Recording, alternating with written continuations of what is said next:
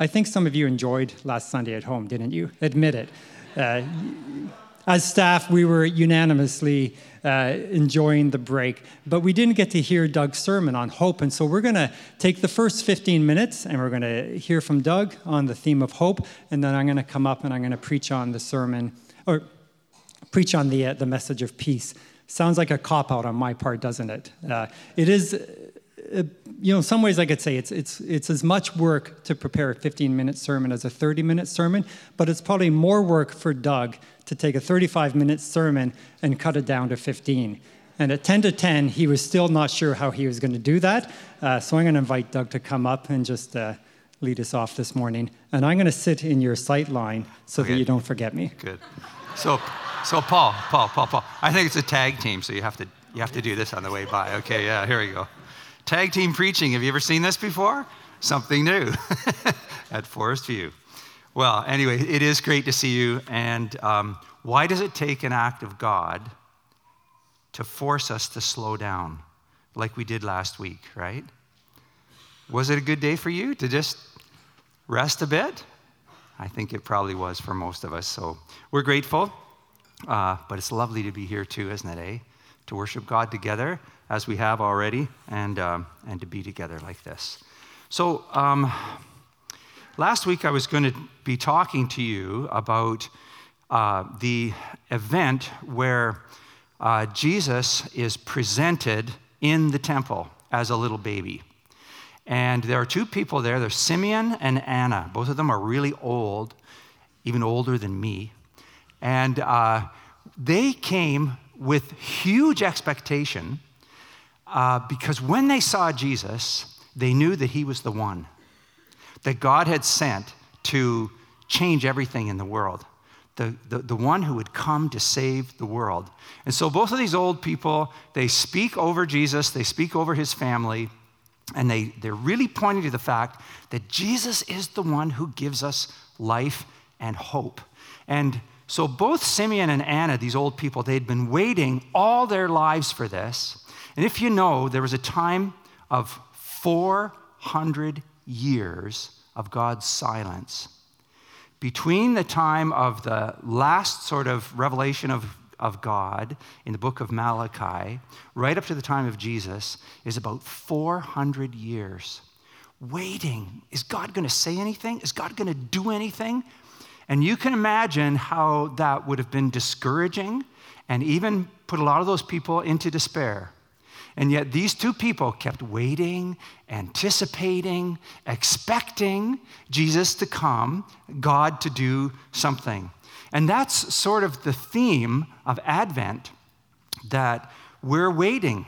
And there are actually 3 waitings. You know what, really before this, I thought there were 2 waitings, that we were waiting sort of for Christmas Day to come, the 25th, and we celebrate Jesus and we celebrate his coming and so on.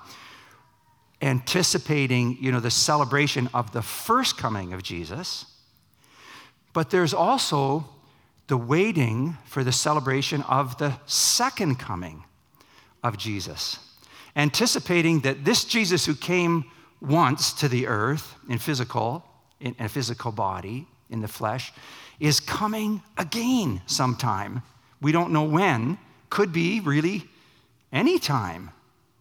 And so we're expecting him to come, and we're serving him as we wait for him, and we're loving him and wanting to make a difference in the world as we wait for him.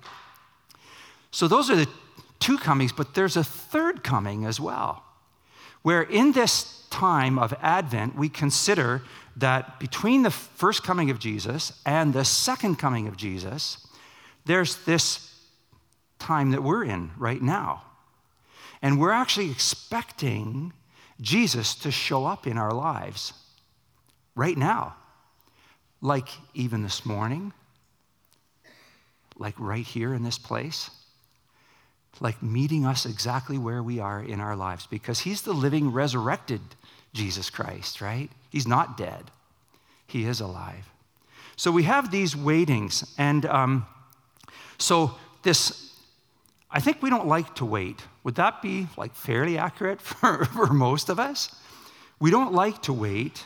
We don't like that. But waiting is part of our life, and hoping for God to give us a new future. So we imagine a new future.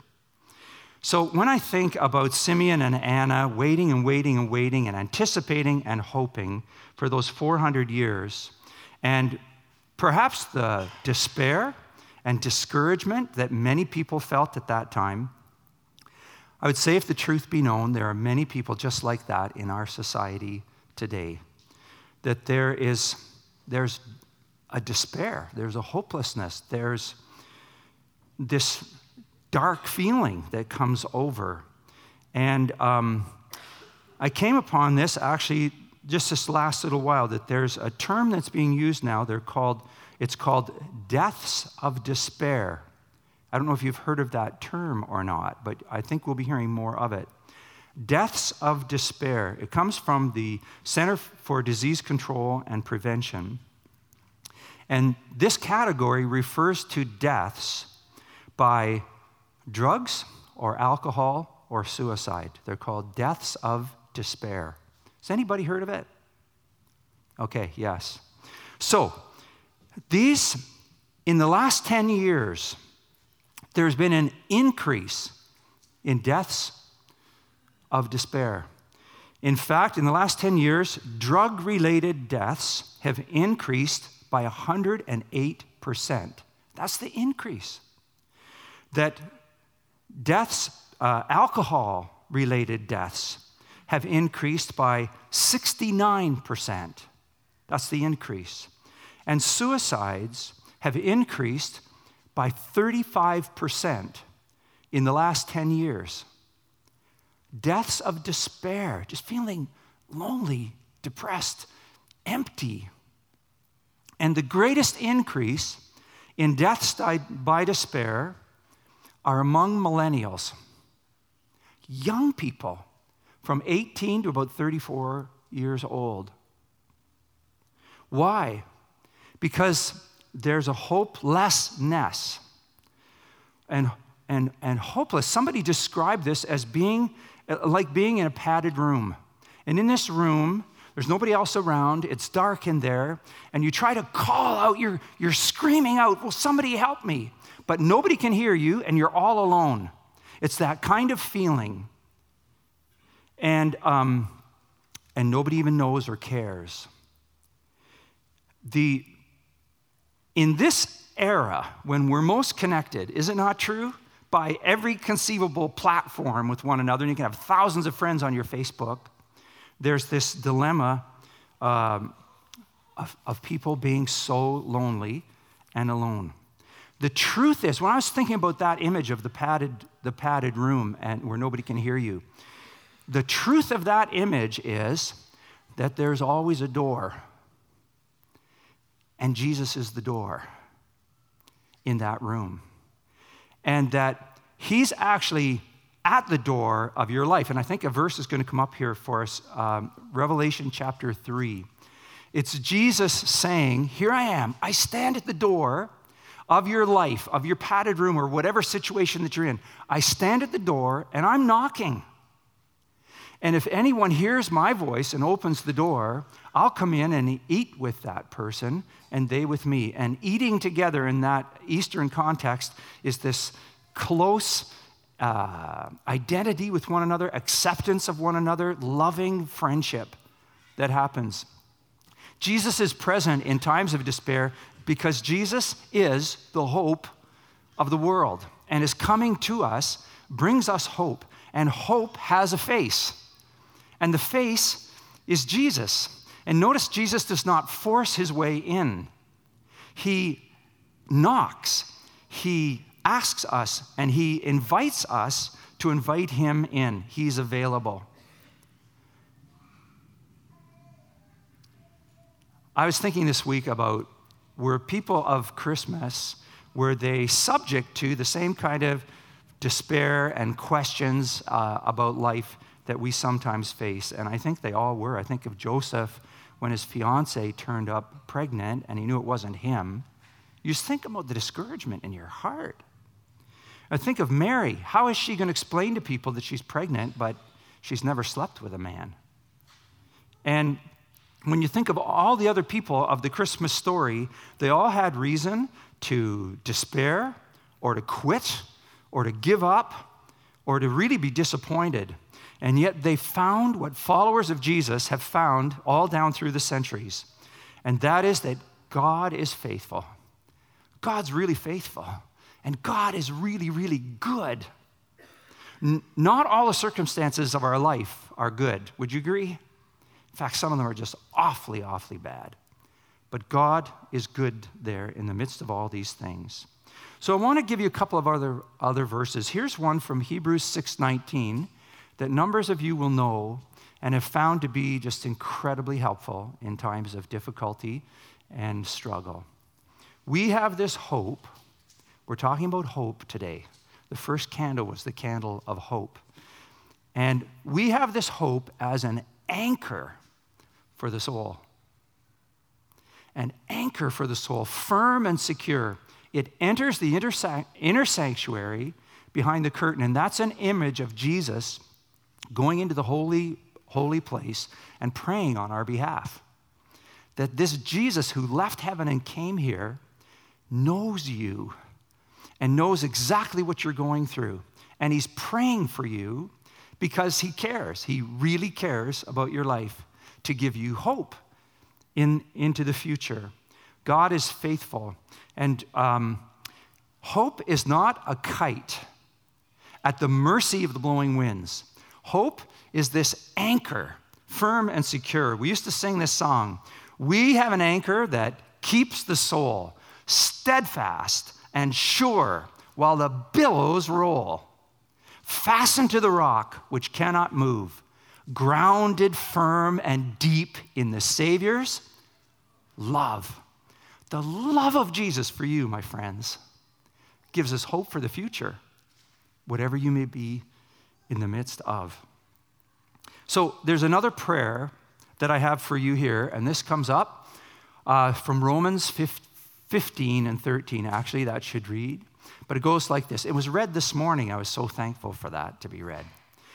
May the God of hope, he identifies himself as the God of hope, fill you with all joy and peace as you trust in him. Now, look at that for a moment, because that's our part, okay?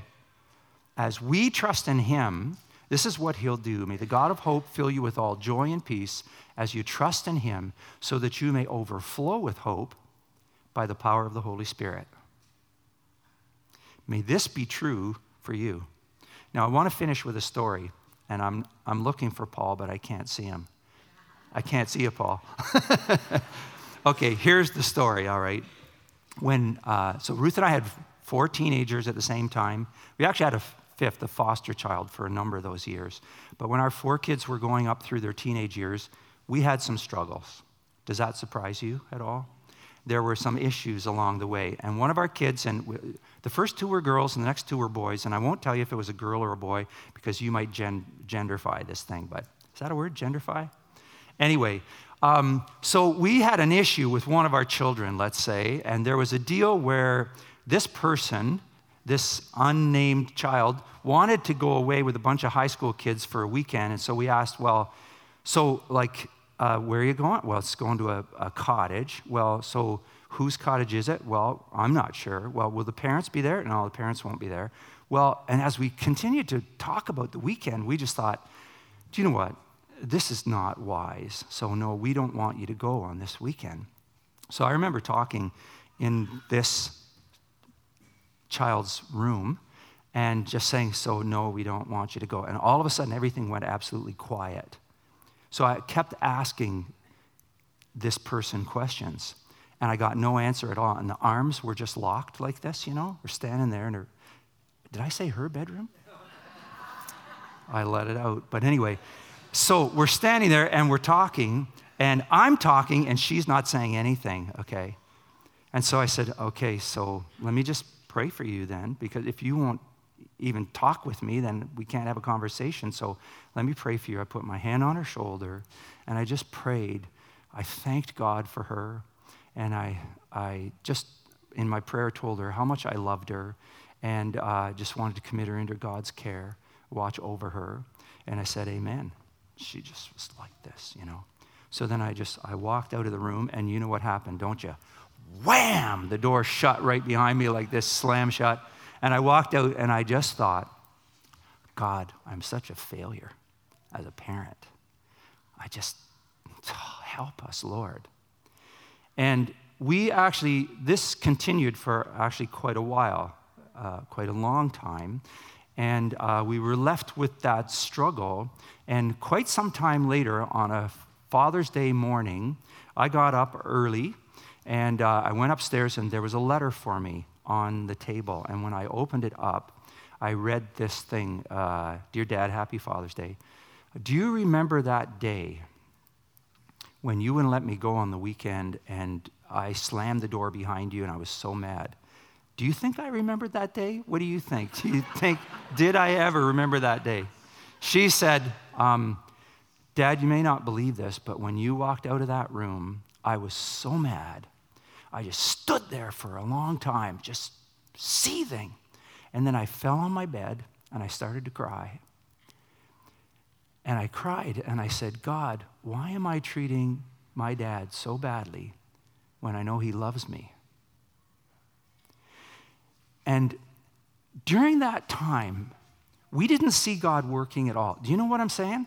We did not see God working at all. She was stonewalling us totally. But we were trying to put our hope in God, that God would do something, because we felt we couldn't do anything. And what we found at that time is this verse from Isaiah 64:4, and it goes like this. Since ancient times, no one has heard, no ear has perceived, and no eye has seen any God besides you who acts, A-C-T-S, who acts on behalf of those who wait for him. God was acting. I couldn't see him acting in the life of our daughter, but God was acting even then, in the moment of incredible rebellion and broken relationship and so on. God was acting, and we had to keep hope and prayer for her along the way. I want to encourage you with this. Have hope. Hold on to hope, because God is faithful, and he's the God of hope. May the God of hope fill you with all joy and peace as you trust in him, so that you may overflow with hope by the power of the Holy Spirit. God bless you. Paul, thanks for this, Paul.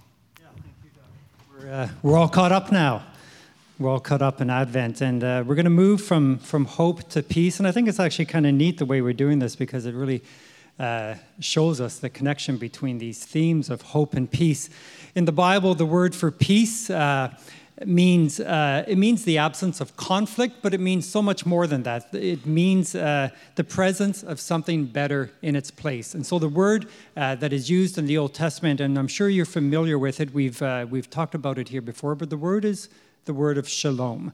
Shalom, it's a word that carries a lot of depth, and in it has this idea of something that is complex with lots of pieces, but those pieces are all coming together, and they are interconnected and they are interwoven so that you have a state of completeness. So something complex, lots of pieces, but those pieces are brought together so that what you have is something that's complete. There's no missing parts. Think about our building, for example, right now. If you were to walk through the youth room, that room that's a hallway and a room, and go out towards the bathroom, but then on the other side, you'll find the contractor's office. And in the contractor's office, on the table, you'll see this stack of drawings, maybe this thick. And every drawing illustrates a level of complexity within this building. You'll find a mechanical drawing. You'll find an electrical drawing. Some of you love this stuff, right? You love looking at these things. And you'll find structural drawings of how to build an elevator shaft, how to put in the windows, how to do the landscaping. This building, however, lacks shalom. At this point in time, we do have hope that we will get there, and I love those weekly emails that remind us we're on track, and at the end of January, we will have shalom in this building. But right now, it's a complex building with complex parts, but it lacks wholeness. So shalom is like that. It's complex parts that come together to complete wholeness. And we can think about that not just to buildings, but in our own lives as well, because our lives are complex with lots of pieces. We are a web of relationships with people, systems, and structures which have many moving parts. And when any one of these parts are out of sorts or out of alignment, life breaks down and shalom needs to be restored.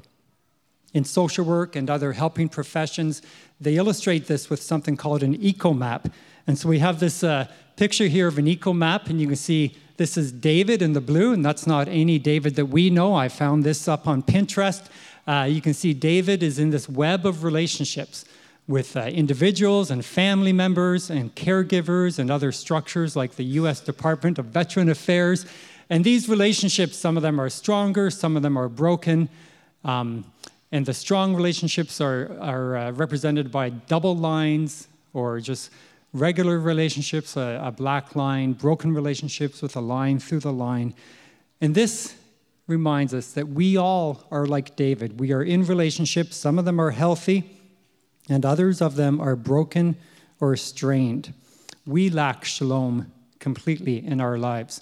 And Isaiah, in the prophet Isaiah, in chapter 11, verses 6 to 9, recognized that there was a lack of shalom in the nation of Israel. The people of God, their relationship with their God was broken. They had broken their covenant. They were worshiping other gods, and their relationships with one another were broken. There was no peace between the people. The rich and the powerful were oppressing the poor and the vulnerable. And so Isaiah in chapter 11, he paints this picture of what shalom would look for, what he was longing for to come one day, where he says, "The wolves will live in peace with lambs, and leopards will lie down to rest with goats. Calves, lions, and young bulls will eat together, and a little child will lead them. Cows and bears will eat together in peace. Their young will lie down to rest together. Lions will eat hay as oxen do. A baby will be able to play near a cobra's hole, and a child will be able to put his hand into the nest of a poisonous snake. They will not hurt or destroy each other on all my holy mountain, because the earth will be full of the knowledge of the Lord as the sea is full of water." It's this beautiful image that Isaiah has of someday there being complete and full shalom. It's this picture of no predator-prey relationship. Wolves will lie down with lambs. Children will be playing with poisonous snakes. It's this picture of completeness, complex parts coming together, but completeness. 700 years later, the nation of Israel is still waiting for this to come. They're still waiting for this promised Messiah who will establish this shalom. And as they're waiting, suddenly and unexpectedly, in the sleepy backwater town of Bethlehem, a frightening angel appeared to a group of shepherds with this grand announcement. We'll bring the screen up here. "Today, in the town of David, a Savior has been born to you. He is the Messiah, the Lord. And this will be a sign to you. You will find a baby wrapped in cloths and lying in a manger." Suddenly, a great company of the heavenly host appeared with the angel, praising God and saying, "Glory to God in the highest heaven, and on earth peace on whom his favor rests." This is the arrival of Jesus. This is the promise that Isaiah was waiting for. Jesus entered into this world, and it was a world full of conflict. We know, because we've talked about this before, that Israel was an occupied territory living under the rule of Rome called the Pax Romana. And for the Pax Romana, while some people experienced a sense of peace and security, it was not a time of peace at all, because the Pax Romana was a peace that came about through the sword. It was a peace that came about and as any opposition was brutally extinguished. It was a brutal peace, we might say. And the news of the baby king, and this is exemplified, in fact, by when the news of this baby king had come to Herod himself. Herod, who was the Roman ruler for that region, heard that this baby had been born, and he felt threatened by this baby, and he ordered the slaughter of all children, all male children under 2. This was the type of conflict and war and world that Jesus had entered into, where rulers were slaughtering children in order to hold on to their power, in order to hold on to everything that they held. And this is the same event that would force Mary and Joseph to flee to Egypt as refugees because of the fear for the protection of their own child. Mary and Joseph and Jesus were refugees for a while until they were able to come back safely to the town of Nazareth. Isaiah was imagining this picture. Remember that picture that Isaiah was imagining, this perfect shalom. And Jesus enters into this world as the Messiah, and he enters into this world full of conflict 700 years later. Now, 2,000 years later from that day, we would say this evil that Jesus arrived in is still flourishing in our world. The poor and the vulnerable are still oppressed. There is still predatory violence in creation, and the earth is far from being full of the knowledge of the Lord. The world described by Isaiah does not sound like the world that we live in. But we know that by God's design, the victory of Jesus and the full inauguration of his kingdom remains hidden. Is Jesus the incomplete Messiah? Did he not get the job done? No, not at all. It's not that Jesus couldn't get the job done, but it's that Jesus left the job to us. Jesus came over death. He overcame death, and he ascended into heaven, and he left us as the church to carry out this work of building peace and building his kingdom of peace. And so we now remain in this struggle. In 2015, Pope Francis declared a Jubilee of Mercy. A Jubilee of Mercy was an additional year of Jubilee on top of the regular rhythm of Jubilee years within the Catholic Church. And when the Pope inaugurates a Jubilee year, there is this tradition of opening what's called the main holy door. And this is something that's always done in a basilica in Rome.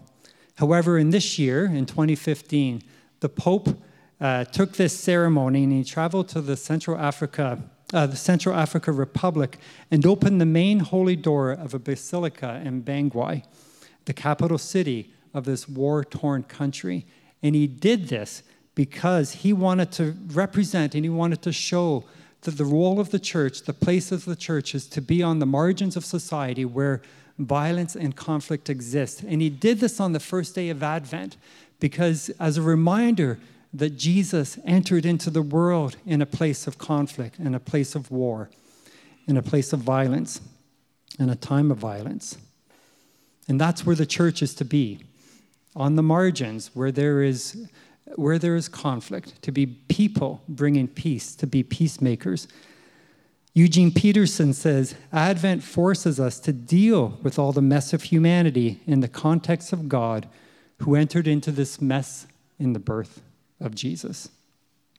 And so as we continue to live in this world of messiness and violence, I want us to go back to this eco map that we looked at earlier. But it's a different one. It's not David's eco map, it's your eco map. And we're going to do this exercise together.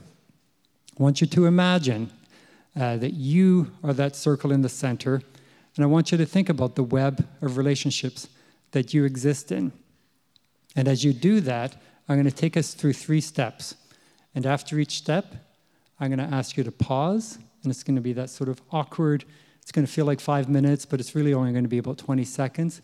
But we're going to pray. So I'm going to take us through 3 steps and 3 stages of prayer together as we think about our lives and the web of relationships in which we exist. So I want you to first of all think about those relationships where you have peace.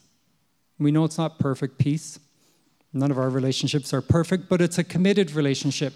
Where there is conflict, you're committed to working it out. This could be a good friend, this could be a spouse, this could be a child, this could be a parent.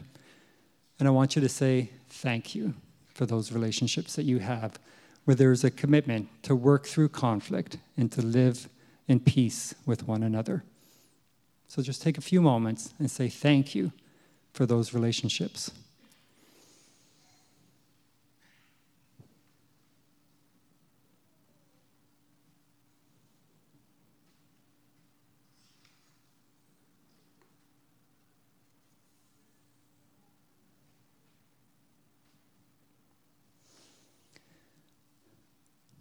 I want you to think about some of the other relationships in your lives, some of those relationships that are strained. And maybe the Lord is saying to you, the ball is in your court. It's your turn to do something. You need to return it. You need to reach out. You need to be that peacemaker. It could be an individual relationship. Again, it could be a parent or a child or a partner.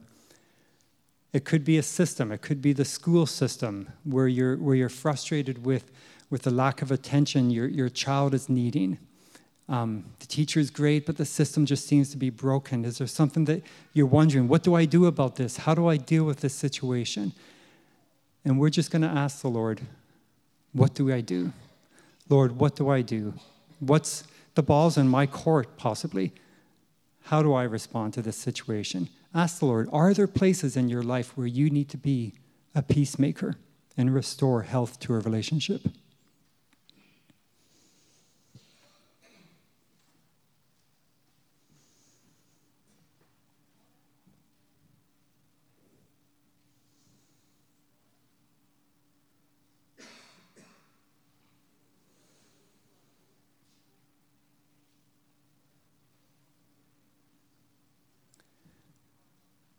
And lastly, I want you to think about some of these relationships that are just broken.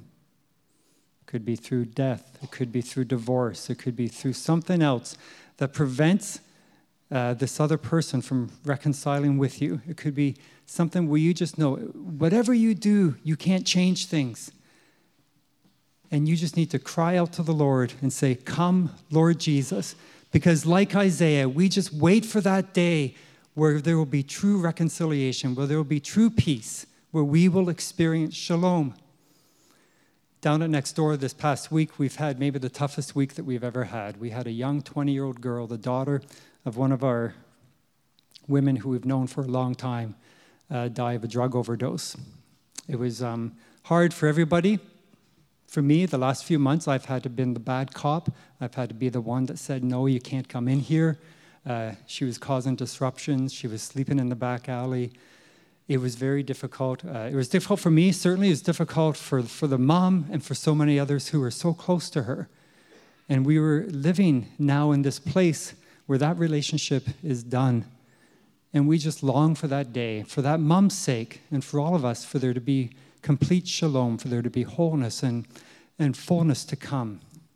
And so with you, I cry out as well for that longing one day. And we cry out with Isaiah for that picture, for that day when there will be full peace and shalom.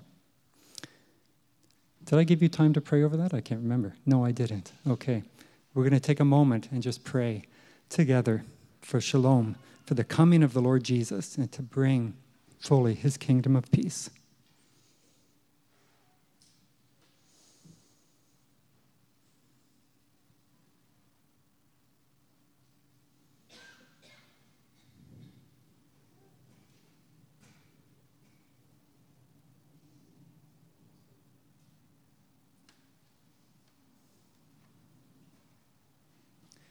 And in the meantime, until that day when Jesus returns to establish his kingdom of peace, he has invited us first to remember his first coming, that he entered into a world of violence to bring peace, and that he died a criminal's death.